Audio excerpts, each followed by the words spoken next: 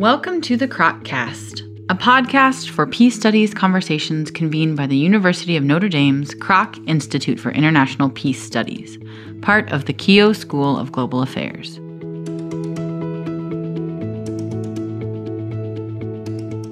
Hello, and welcome to the Kroccast, peace studies conversations convened by the Kroc Institute for International Peace Studies at the University of Notre Dame, part of the Keough School of Global Affairs.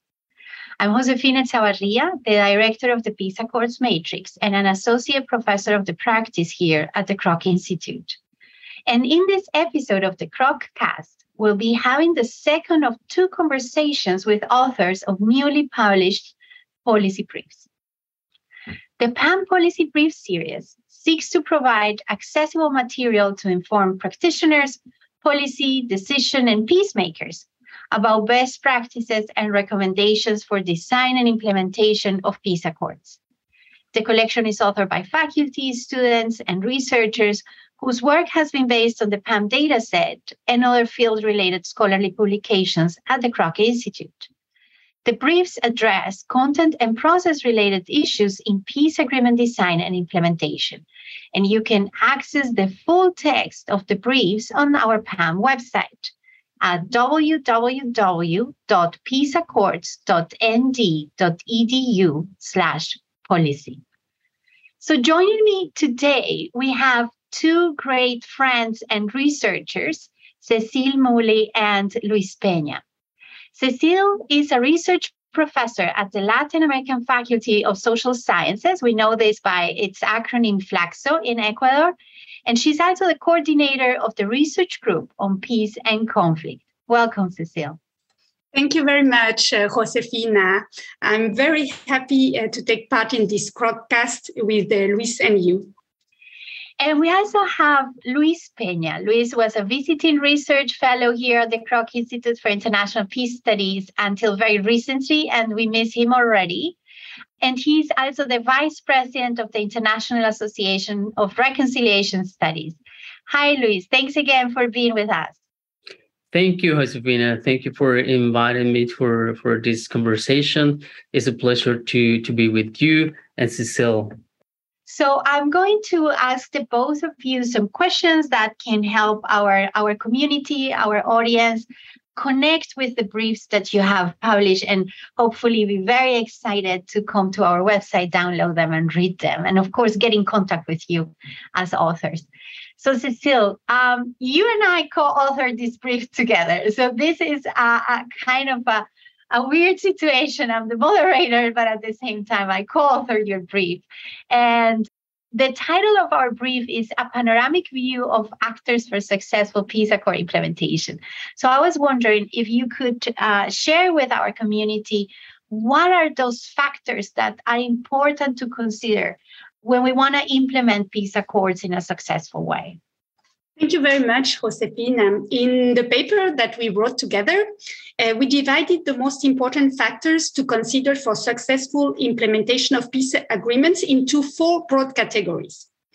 The first one is the context of the armed conflict, which refers to the characteristics of the armed conflict in terms, for example, of length, number of parties, relationship between conflict parties, and so on. The second one is the implementation context, which has to do with the international and regional context, as well as external support. The third one is the quality of the peace agreement, and it has to do with the characteristics of the accord. The fourth and last one deals with implementation actors and includes various aspects related to these actors. Each broad category encompasses a series of factors that can impinge on the implementation of peace agreements. So, for example, in terms of conflict context, we mainly discuss how the duration and intensity of armed conflict, as well as the multiplicity of conflict parties and the breadth of divisions between the parties, make peace implementation more challenging. We also talk about the relative strength of spoilers compared to pro-peace actors and the presence of valuable spoils such as diamonds or coltan, both of which can hamper peace implementation. For instance, according to a joint study by Stanford University and the International Peace Academy, Between 1997 and 2000, no peace agreement has been implemented successfully in situations where there were valuable spoils that could easily be traded. So to wrap up, within each category, there are a number of factors that can influence peace implementation. And we wrote this policy brief to bring attention to these factors because we believe that it is important for conflict parties, peace practitioners, and scholars to take them into account, as well as their potential impact on the implementation process, and do this more systematically. For instance, in terms of policy implications regarding the conflict context, we stress the importance of fostering dialogue among broad sectors of society about the peace process, starting with the negotiation phase in order to reduce polarization and enhance the legitimacy of peace negotiations and future peace agreements, which will increase, obviously, the possibility of implementation. Thank you, Cecile. You also made me think about our role in Colombia with the Barometer Initiative, where we're able to follow up the implementation of the commitments in the agreement. But we're always also speaking with the community, with the international community, with scholars and implementation agencies about these many other factors that are affecting the process. So I think it also has very practical implications. Luis, I wanted to turn now our attention to your brief, which is called Territorializing Peace. How do we make peace building territorial? And, territorial is such a key word within peace building communities in Colombia. We have it inscribed in our peace accord. But I do wonder if our community here of the Kroc cast really understands what we mean by territorial peace building. So let's start with the basics. How do you define territorial peace? Yeah, thank you for the question. Yes, as you know, the peace agreement introduced this expression, the territorial peace, which the proposal was that promote the territorial transformation to stop the conflict recurrence, and also to promote the participation of local communities and institutions in peace building. This notion of territorial peace required to recognize that war has been inherently a territorial process in the sense that the effects of armed conflict are regionally diverse, and also in the sense that the war has created economic landscapes, spatial narratives about regions, has transformed the way in which people appropriate their everyday places, and has created a country with many territorial disputes. And in this process of specifying the term territorial peace was very interesting, the emergence of several visions of what territory is, and how the people, different actors, interpreted how should it change to transform or should be transformed to peace building. And I can say that there are main three perspectives about territorial peace. The first is this modern liberal perspectives in which the territory is a repository of exploitable resources for economic development. And in this perspective, the territorial peace means basically modernizing the territory. That is, investing in economic infrastructure, bringing the state institutions to the periphery, and democratizing the land ownership, for example. A second perspective that emerged in this dialogue about what the meaning of territorial peace was, this perspective coming from the ethnic territorial social movements. For the social movements, the territory is a physical and a symbolic space.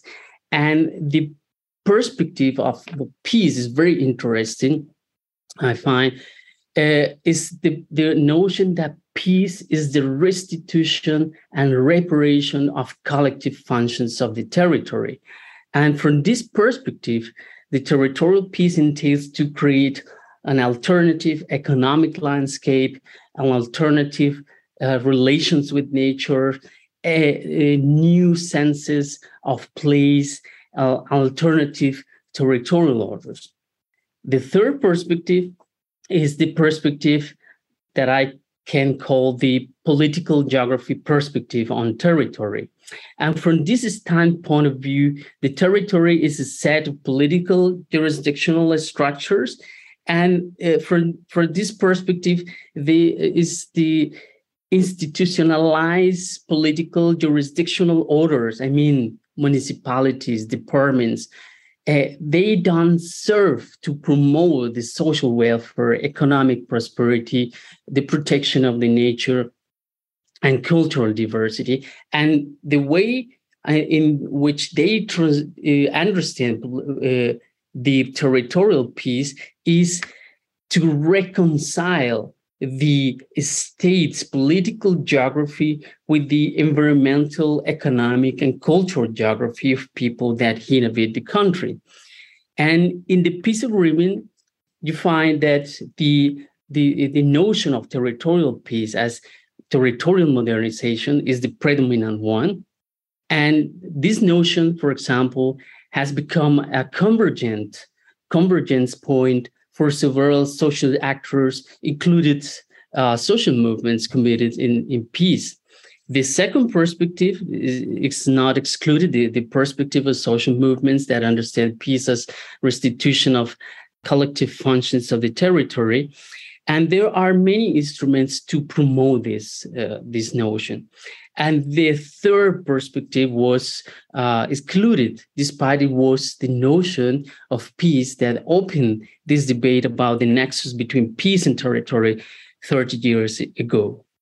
Thank you, Luis. That's really helpful to see these different perspectives and to think about also the different plural ways in which we can incorporate an understanding of territory in territorial peace building.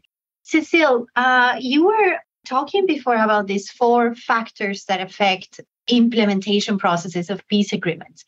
And you expanded a little bit on the context of armed conflict, but I wanted to ask you if you could help us shed light on the second factor about the context of implementation as well. How does it impact the process of building peace?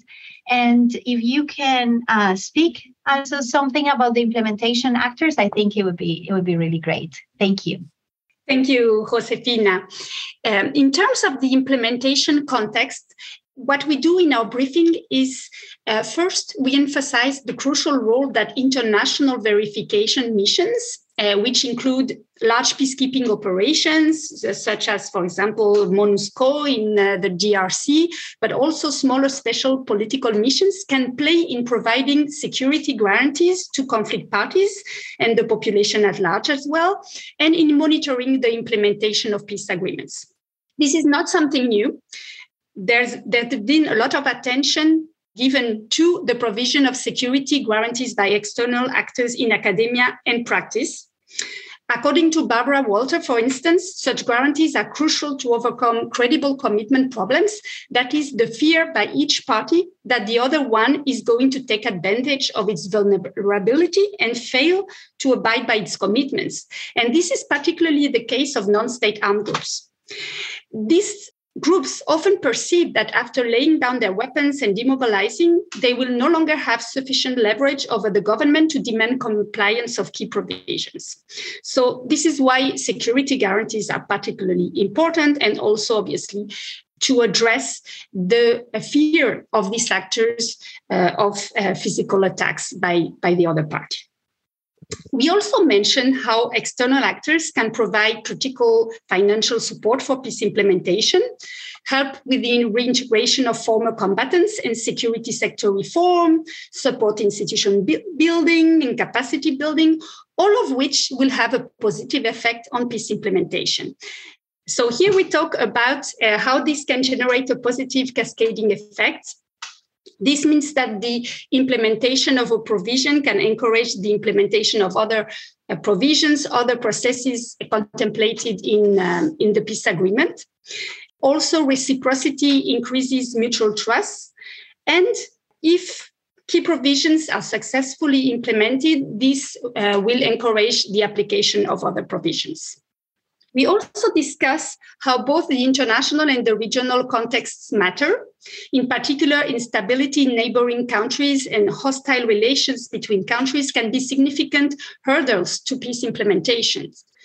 We can think of environments such as the Great Lakes region, for example, where the situation in countries such as Rwanda has impinged on that in Burundi and the Democratic Republic of Congo, or the closely related dynamics between Chad, the Central African Republic, and Darfur.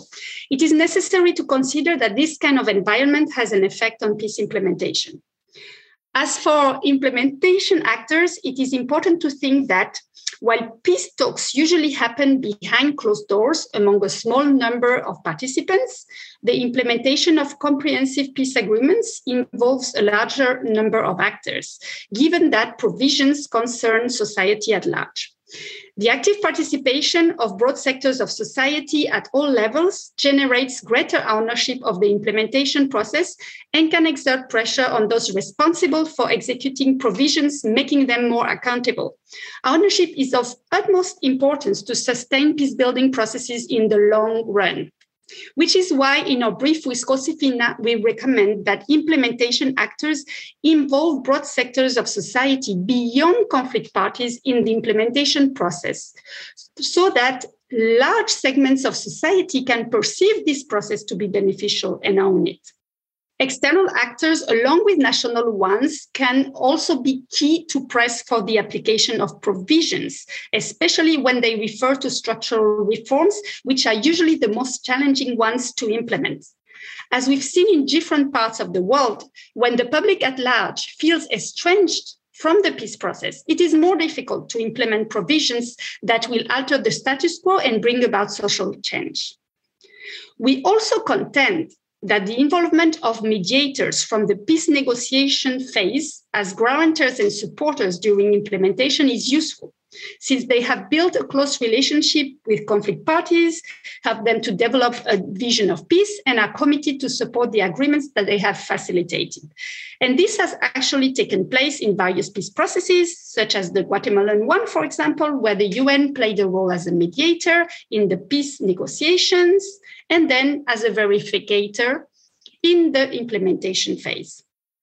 Finally, implementation agents need to coordinate among themselves, and their time frame should be long enough for them to support key structural reforms that can require a decade or even more to be fully implemented. And all of this obviously have important policy implications. Cécile, thank you so much for all your considerations in relation to the actors. I think that this is one of the key points that your work and the work we've done as the Peace Accords Matrix highlights. I wanted to go back to the question of territorial peace. And Luis, I thank you very much for, in your previous answer, for highlighting how both war and peace have territorial implications. But then let's go a step further. If we're not only talking about concepts and relationships, but if we're talking about institutional arrangements such as peace agreements. So how is that territorial peace to be understood or considered or included in peace agreements and also in the monitoring of those peace agreements? Thank you. Thank you, Josefina. Yes, taking into account what I mentioned previously, I would say that the peace agreement is a set of instruments for peace that should serve to identify and monitor three territorial dimensions of peace. First is the transformation of spatial structures of economic and political orders inherited from conflict. The second is the transformation of the spatial representation on which is based the violent intervention, or in which is based the centralist or the undervaluation of rural communities. And third, the transformation of fear and uprooting that violence that had created in many places. I'm not saying that the peace accords should be focused on this, but the peace agreements should incorporate these three dimensions transversely in the truth and reconciliation, reparation, demobilization, reintegration, rural economic transformations initiatives, for example. And it is also important that in the mechanism of monitoring, be implemented or created some tools for knowing the geography of peace agreement implementation. And this is the first step for measure the impact of peace agreement. In my policy brief, I described some problems that we have had in Colombia with these tools. But yes, I highlight these two questions, taking into account these three dimensions and defining a platform available for the public to see the cartography, if you want, the maps of the implementations of a peace agreement. Thank you very much, Luis. Yes, I think that you have instilled in us a very deep curiosity to see how those maps of implementation, how we can imagine them, and hopefully one day we'll be able to hold them in our hands or see them on the screen. And I have just a couple more of questions for each of you. And the last question for you, Cecile, is you were also talking that one of the main factors that has an impact on the quality of the implementation is the quality itself of the peace agreement, that this is a very crucial factor. Can you elaborate on that some more, please, for our community? The quality of peace agreements refers to various aspects of a peace agreement. And it is important to think of peace implementation not in isolation, but as a continuum that follows from the negotiation phase and is shaped by it. This is why what happens at the negotiation stage, and in particular, the peace agreements that result from it, have an influence on peace implementation. And even though peace accords are mainly negotiated by the conflict parties, there is often room for different actors to influence their design in a way that can enhance the likelihood for their provisions to be implemented. So first of it, the comprehensiveness of the accord, that is how much it deals with the root causes of armed conflict and the various factors that feed it, contributes to effective peace implementation. And this has been shown both in research and practice. Second, peace accords need to have clear and sufficiently precise provisions. That is, negotiators must delineate provisions in a way that make clear what is to be implemented, who is responsible for it, and the time frame for implementation and verification. But having said this, provisions must not be too rigid in order to adapt to context. In particular, we should expect differences and even disputes to arise in the implementation phase. And this should be addressed through dialogue among conflict parties and implementation agencies, which is why it is important that peace accords contemplate such dialogue and dispute resolution mechanisms. Also, monitoring and verification mechanisms create assurances for the signatory parties, and past experience tells us that when such mechanisms include the participation of an impartial third party, they are more effective. This is why it is important to include external and international support in the design and implementation of the peace agreement and of specific provisions. So, in sum, to summarize, it's crucial to include safeguards in the text of peace agreements, make it clear who will be responsible for the implementation of each provisions, in which time frame, who is going to verify its application, and which mechanisms the parties should use to solve disputes. Thank you very much, Cecile. It sounds really like a very interesting read, very complementary, everything that you've said. Luis, one last question that we wanted to have for you would be, what is the impact that this particular territorial approach to peace and peace building can have on a country's political system? Are there, for example, specific reforms that come about as a result of implementing the peace agreement through this particular territorial approach? I would say, if I would emphasize or highlight one contribution or one effect of Putin in this discussion of territorial peace, I would emphasize the decentralization process. The territorial approach is, by definition, contrary to this centralism. I mean, this form of governing from the urban centers and designing and imposing economic development plans by officials who don't know, understand, or value the country's ecological, economic, and cultural diversity. So for me, the peace agreement inspired by the territorial perspective have a great impact of motivating debates on decentralization and the transformation of relations between officials and local communities.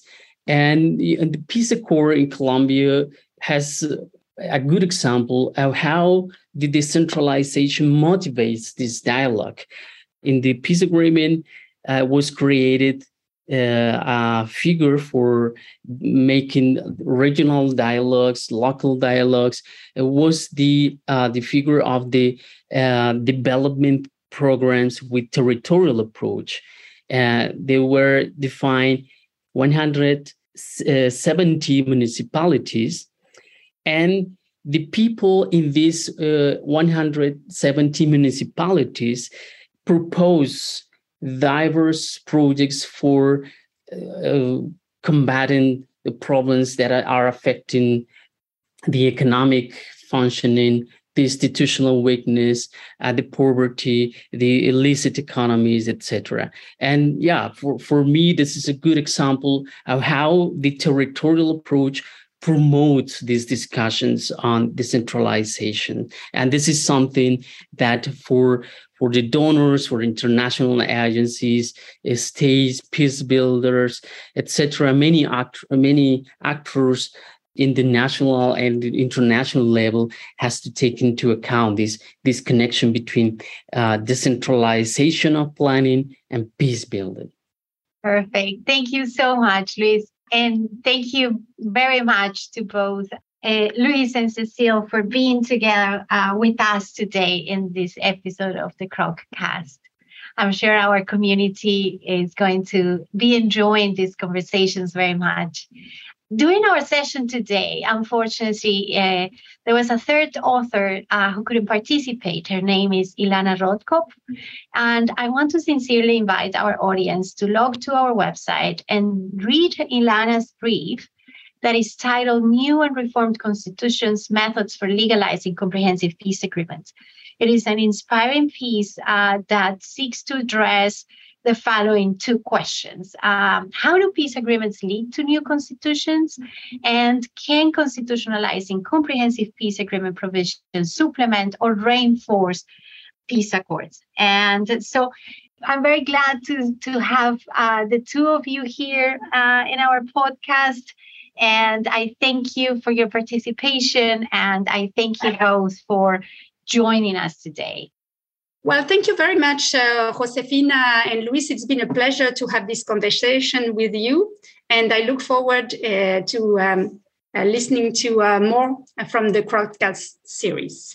Thank you, Josefina. And thank you, Cécile, for this conversation. It was a pleasure to hear you and learn from you. I'm motivated to read the briefs, the policy briefs, and the website. You've been listening to the Kroc Cast, Peace Studies conversations convened by the University of Notre Dame's Kroc Institute for International Peace Studies, part of the Keough School of Global Affairs.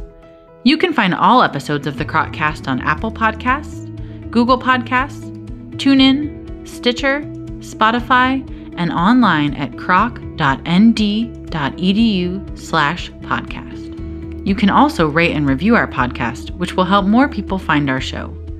For more updates, stories, and videos from the Kroc Institute, follow us online on Facebook, Twitter, Instagram, and YouTube.